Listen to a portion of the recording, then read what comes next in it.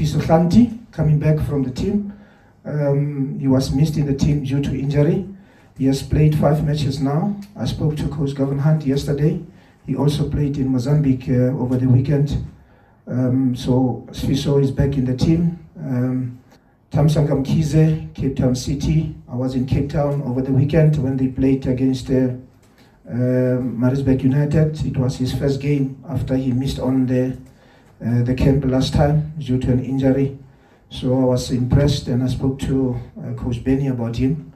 We know that he's a leader and he has been with the team for some time now. Aubrey Modiba comes in for Keagan Dolly. I have just explained that Keagan Dolly, we got a medical report from his team and they said no, he's not ready. So we brought in Aubrey, who has also been playing very well for his club, Supersport. So he's a left footer.